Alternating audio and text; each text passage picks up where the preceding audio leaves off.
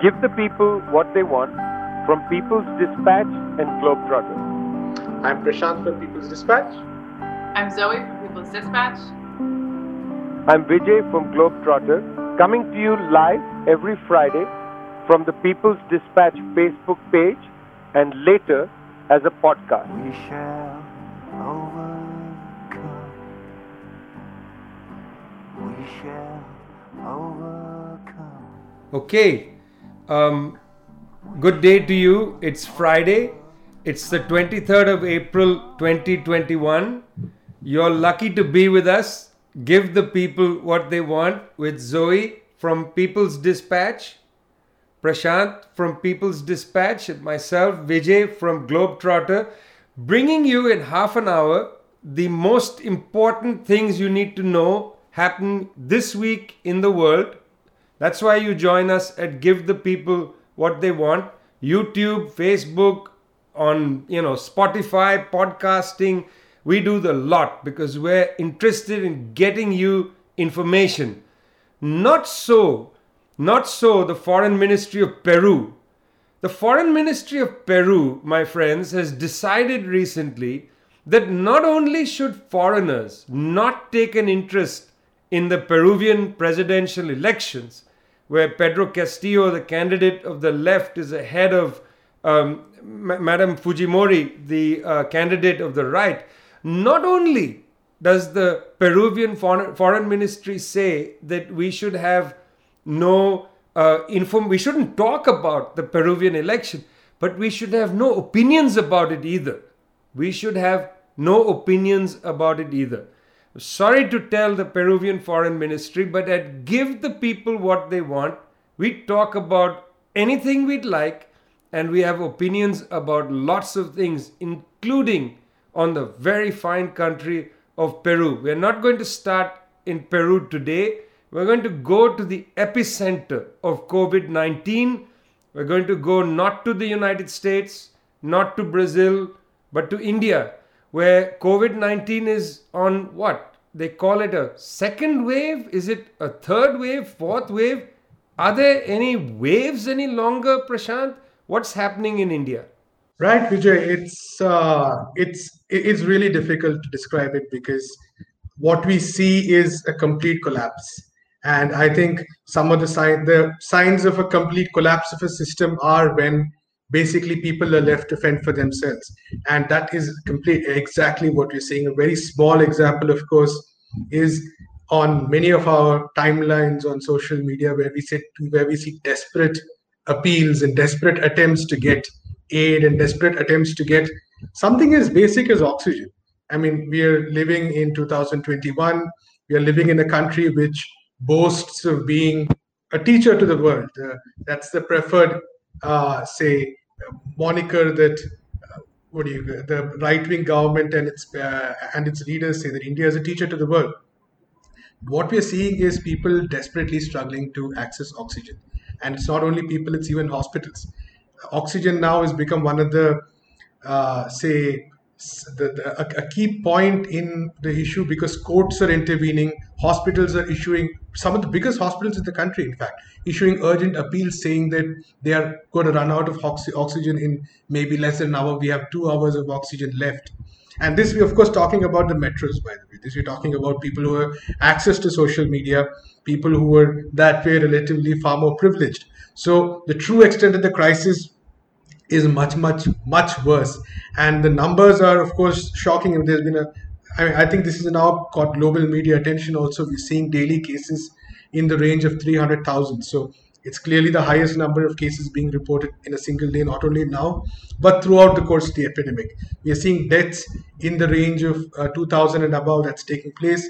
And all this has happened, just a few months after across the spectrum, people in India, and especially the government, who should have known better, the governing authorities, were confident that the pandemic had been beaten.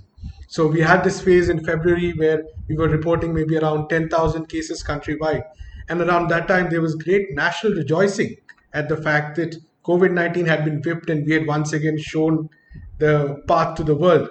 And now we are in April where there are no beds, there are no ventilators, there's no oxygen, like I said, and people are, like I said, people are appealing for help in whatever way they can find, through friends, through associations, or online. So that's where we are right now, and this is, the extent of the failure is truly shocking, because I think one of the things we've talked about when we've discussed second waves or third waves or fourth waves in countries across the world is the sheer failure of governments to take precautions to create the kind of infrastructure that is needed to deal with an issue like this. And in India's case, it has been absolutely no different. There have been reports about how oxygen plants were commissioned in many hospitals. Many months after the crisis peaked, the crisis began. There was an attempt to say the tenders were called for these plants, but very few of them have been set up. And today we are staring at this crisis. India's own vaccination drive, which it was flaunting, which it was claiming as again a gift to the world, also going to face crisis because of shortages. So, I mean, across board, we are seeing the result of multiple failures of complacency. At the very basic level, this boils down to a government which, throughout from the beginning of the year especially, gave all sorts of signals that the worst of the crisis was over and that we had basically won. So there were religious functions, religious gatherings in which hundreds of thousands of people participated, which were allowed. There was an 8-phase election in one state, which was unprecedented, and which many have said that was an attempt to set the stage for the ruling BJP to win in that state. That's West Bengal. And throughout, the impression that was given was that the worst is over, and this is where we are right now. And it's deeply depressing and disappointing because you see that at the last year we saw examples, for instance, of China, where the pandemic broke out in Wuhan. There were hospitals built in a jiffy. The entire infrastructure of the state was mobilized. And here we have 1 year after the crisis broke out. The last peak of the crisis was maybe in September, where we just about touched 100,000 daily cases. And even after that, we seem to have been completely unprepared.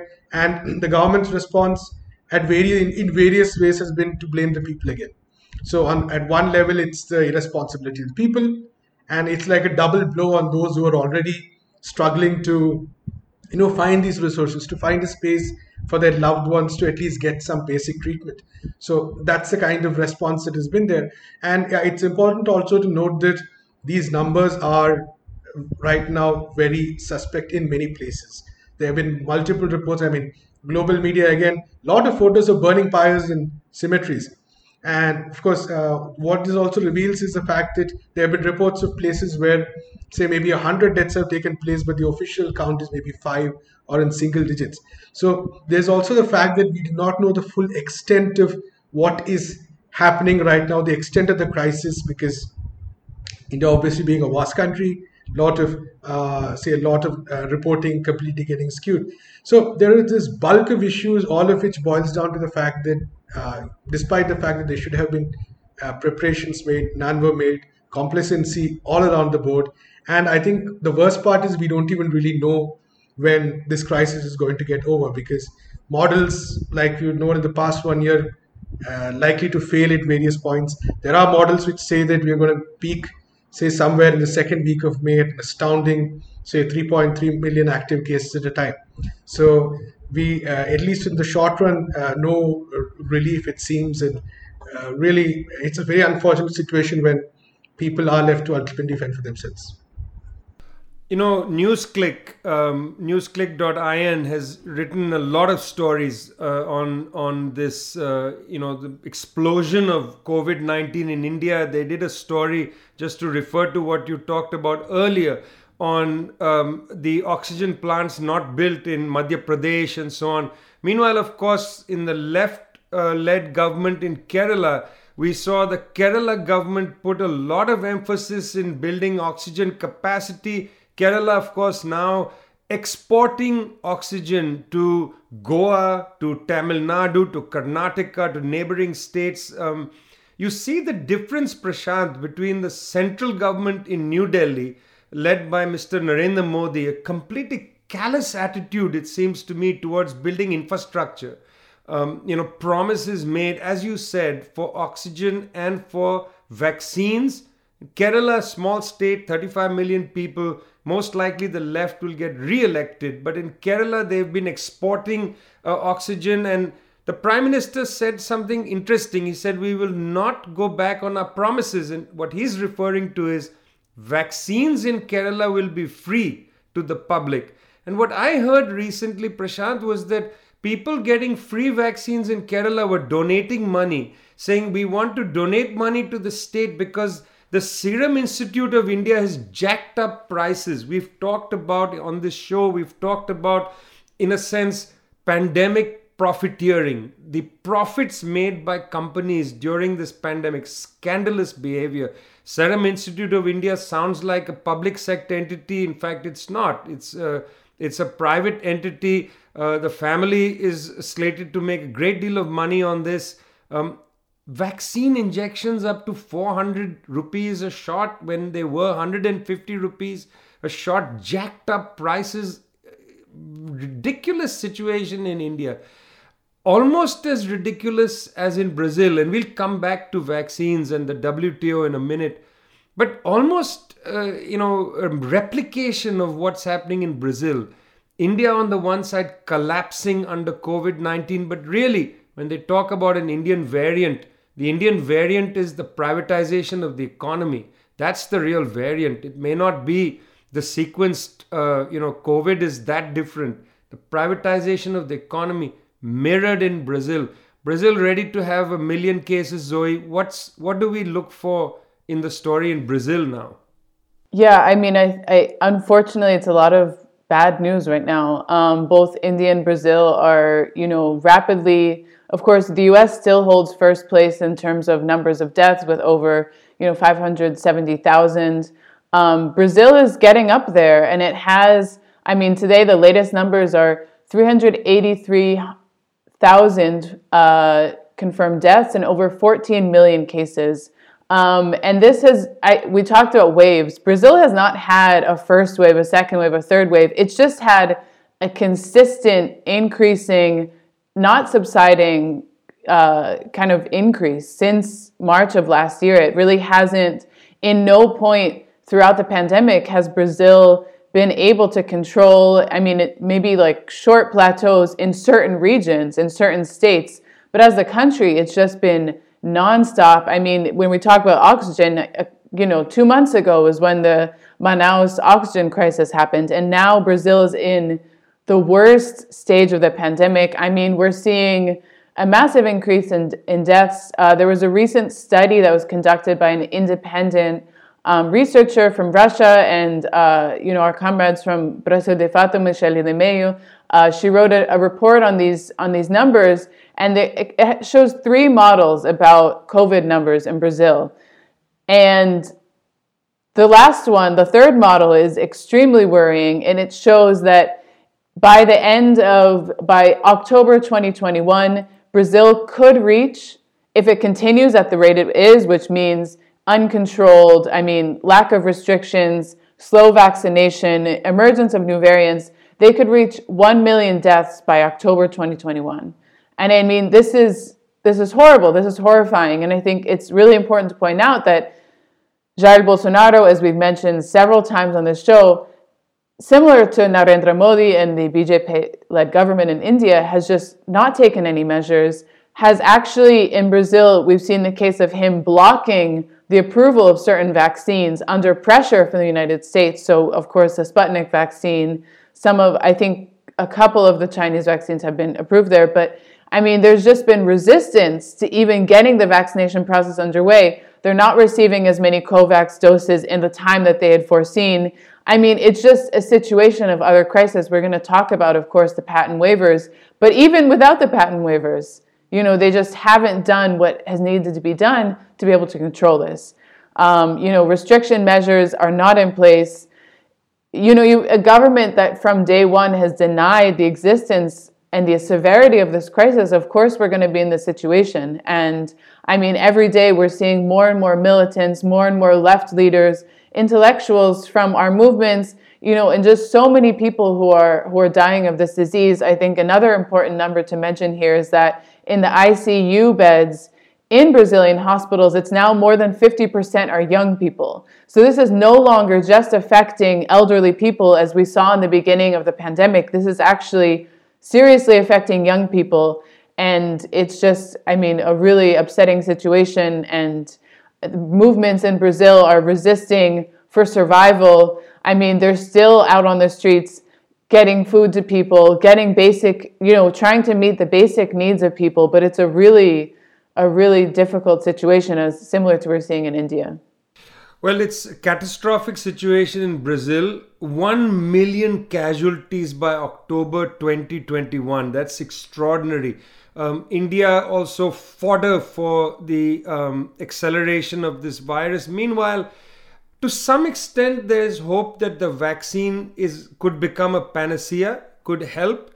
Yes, I quite agree. 7.9 billion people on the planet. On April 12th, we got news that the first 1 billion vaccines had been produced. Projection that 2 billion vaccines produced by the end of May. That's considerable progress. But, and here's the problem, only 0.2% of the vaccines produced have gone to the poorer countries, to developing nations. 0.2%. Right now, the head of the World Health Organization, Tedros Ghebreyesus, has been out there talking about, in a sense, vaccine apartheid. Doesn't use that phrase, but he's basically talking about vaccine apartheid. The new head of the WTO also happens to come from a global south country, Ngozi Okonjo-Iweala. Madam Okonjo-Iweala has said at recent times that the World Trade Organization must do more to at least suspend patent on these vaccines, to let production capacity happen elsewhere. She's been pretty forthright about this. On the 22nd of April, WTO gathered at a virtual meeting. In fact, friends, the United States Trade Representative Catherine Tai has also come on the record talking about the need for something like a patent waiver. Of course, she called this a market failure. It's not a market failure, US Trade Representative Catherine Tai. This is how the market is supposed to work. It's not exactly a failure. The market doesn't work to help people's needs. It helps to make profits, which it is doing. We talked about profiteering. On the table is the vaccine patent waiver.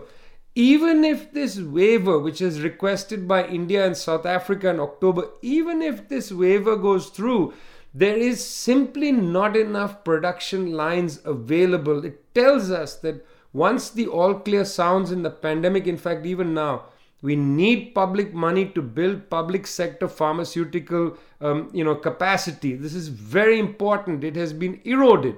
Pharmaceutical capacity in the public sector must be built up. I think that's something that Tedros has been saying repeatedly, and I got a hint of this from Ngozi Okonjo-Iweala in her comments at the WTO. I think there is going to be new appetite for thinking about the public sector as we go forward. So on the one side, friends, there's concern about patent waiver. It's back on the table. It will be discussed. Looks like even the Biden administration is asking US pharmaceutical companies to allow this to happen. But once this happens, we've got to come back to a discussion about the role of the public sector. Keep an eye on what the WTO does. Some hotspots around the world.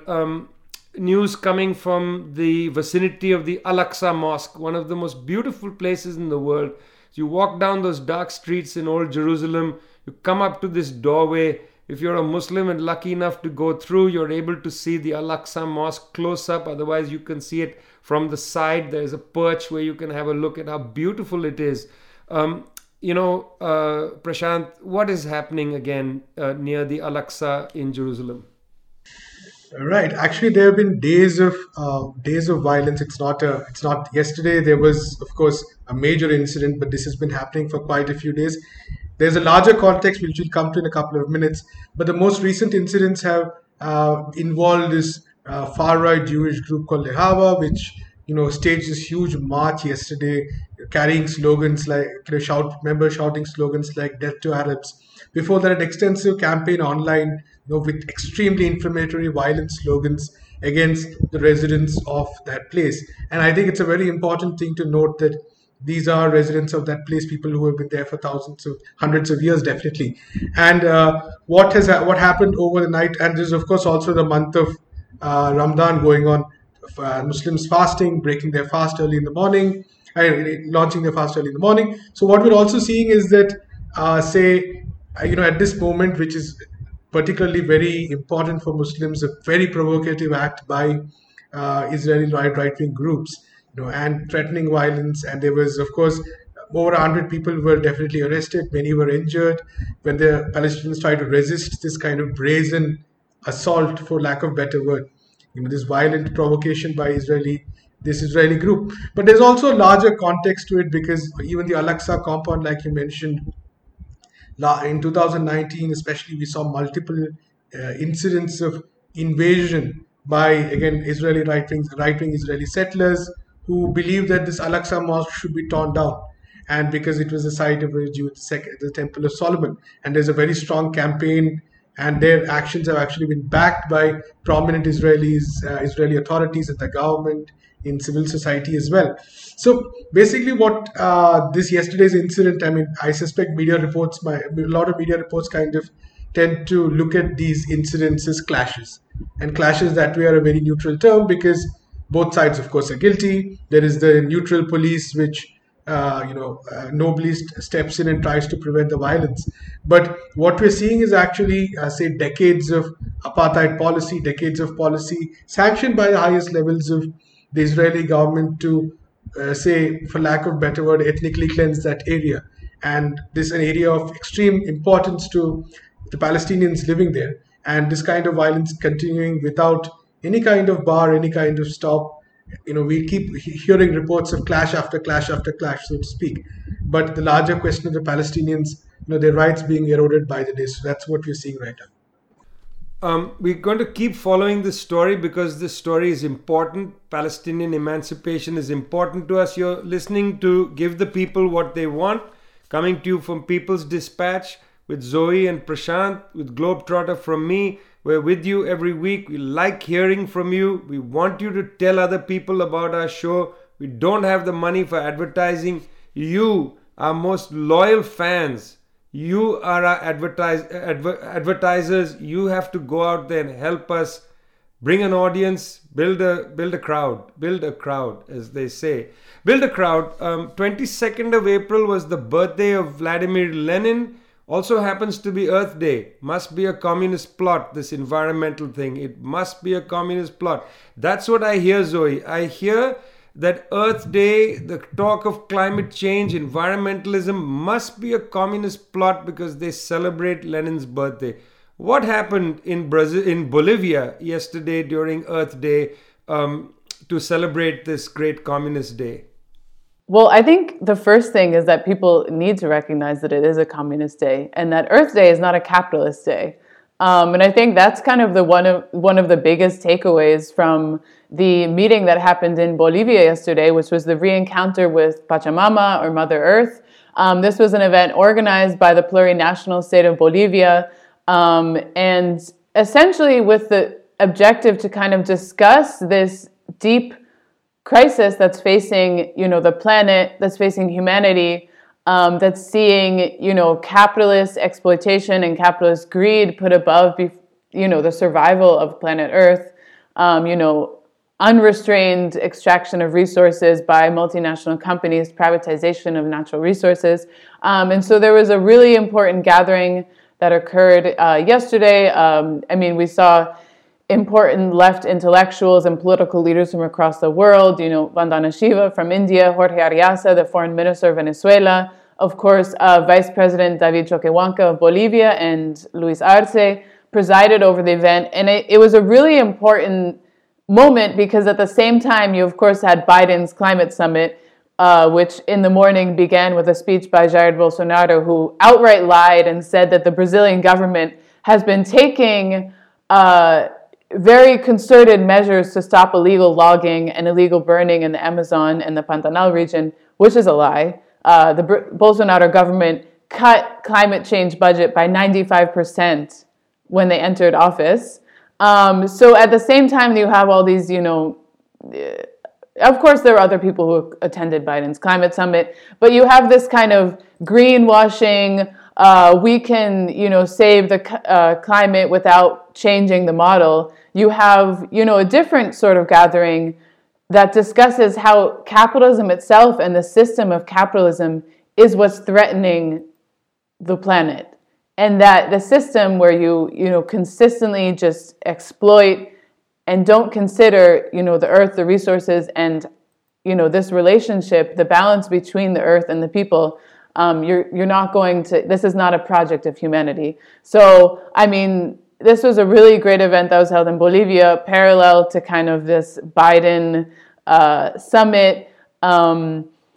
And at the same time, also, over 130 social movements, people's movements who are part of the International People's Assembly, the International Week of Anti-Imperial Struggle, actually sent a letter to this climate summit of Biden and kind of raising these same demands that they can't address climate change, they can't address global warming and all these threats to the planet and humanity without addressing this model. And, they raised a series of demands, which include, protecting and supporting small peasants and farmers, communities that are, in areas of danger. Of course, climate change is not just climate change. It's people being driven out of their land because of more occurring natural disasters, because of resource extraction. So, I encourage people to check this out. And, of course, defense of the earth and defense of nature is a key component to our struggle, and that always has to remain front and center.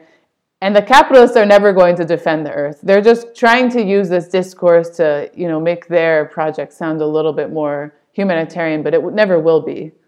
So maybe it's maybe true that when the hippies in California came up with Earth Day on April 22nd, they picked that day deliberately. Gary Snyder, Allen Ginsberg, all of those beatnik Leninists picking Lenin's birthday for Earth Day. Bohemian Bolsheviks. That's part of it. It's our legacy. There is a certain contempt for the planet Earth. We've seen this in Modi's comments about COVID, Bolsonaro's comments about the Amazon and COVID. I was struck when the verdict came out for the killer of George Floyd, a human being, let's remember, who was killed for no reason by a police officer. The US politician Nancy Pelosi gave a press conference where she talked about the sacrifice of George Floyd, the sacrifice. You'd have to have contempt for human beings to say that a murder of a person is a sacrifice. She called it a sacrifice for justice. I found the language quite important to focus on for a minute.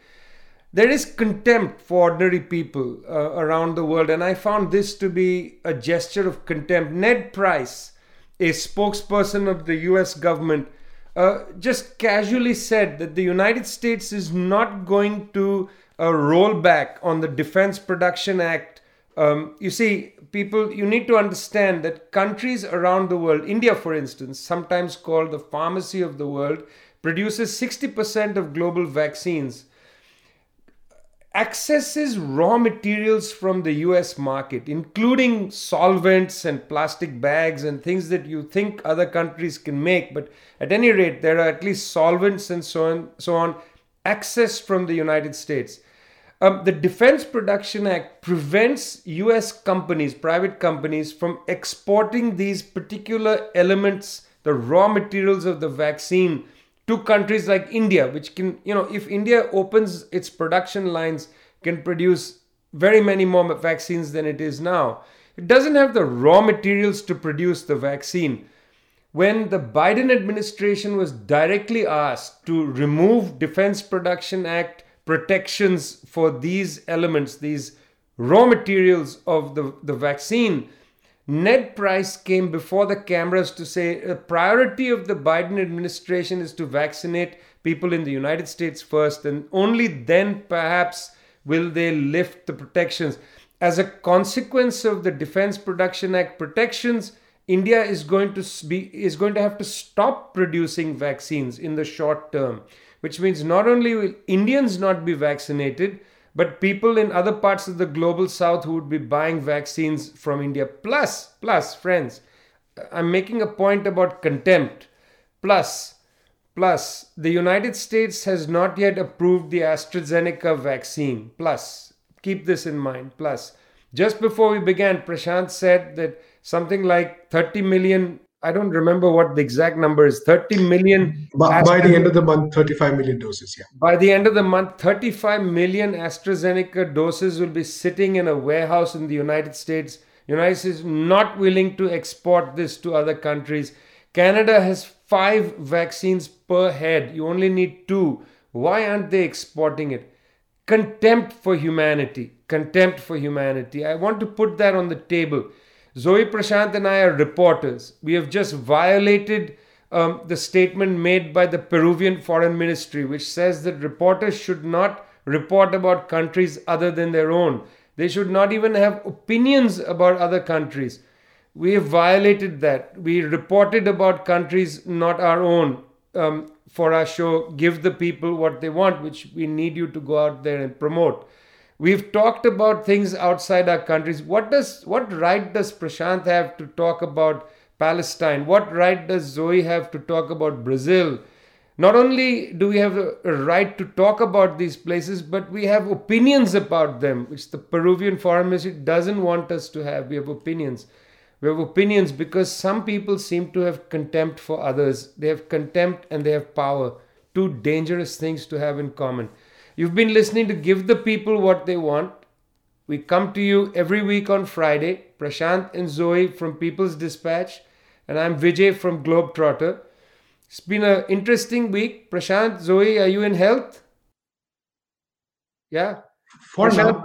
we're coming back next week to talk about Chad. We'll be talking about Chad next week, the Sahel region. I think we'll spend some time on it. We'll see you next week. Every Friday, we're here for you. Give the people what they want. Share this show. Tell people to come and listen. We rely on you. From People's Dispatch, peoplesdispatch.org and Globetrotter. Follow us. Tell us what you think. Tell us that you think that we're the best show on the planet. Thanks a lot. And stay safe. We shall overcome. We shall overcome.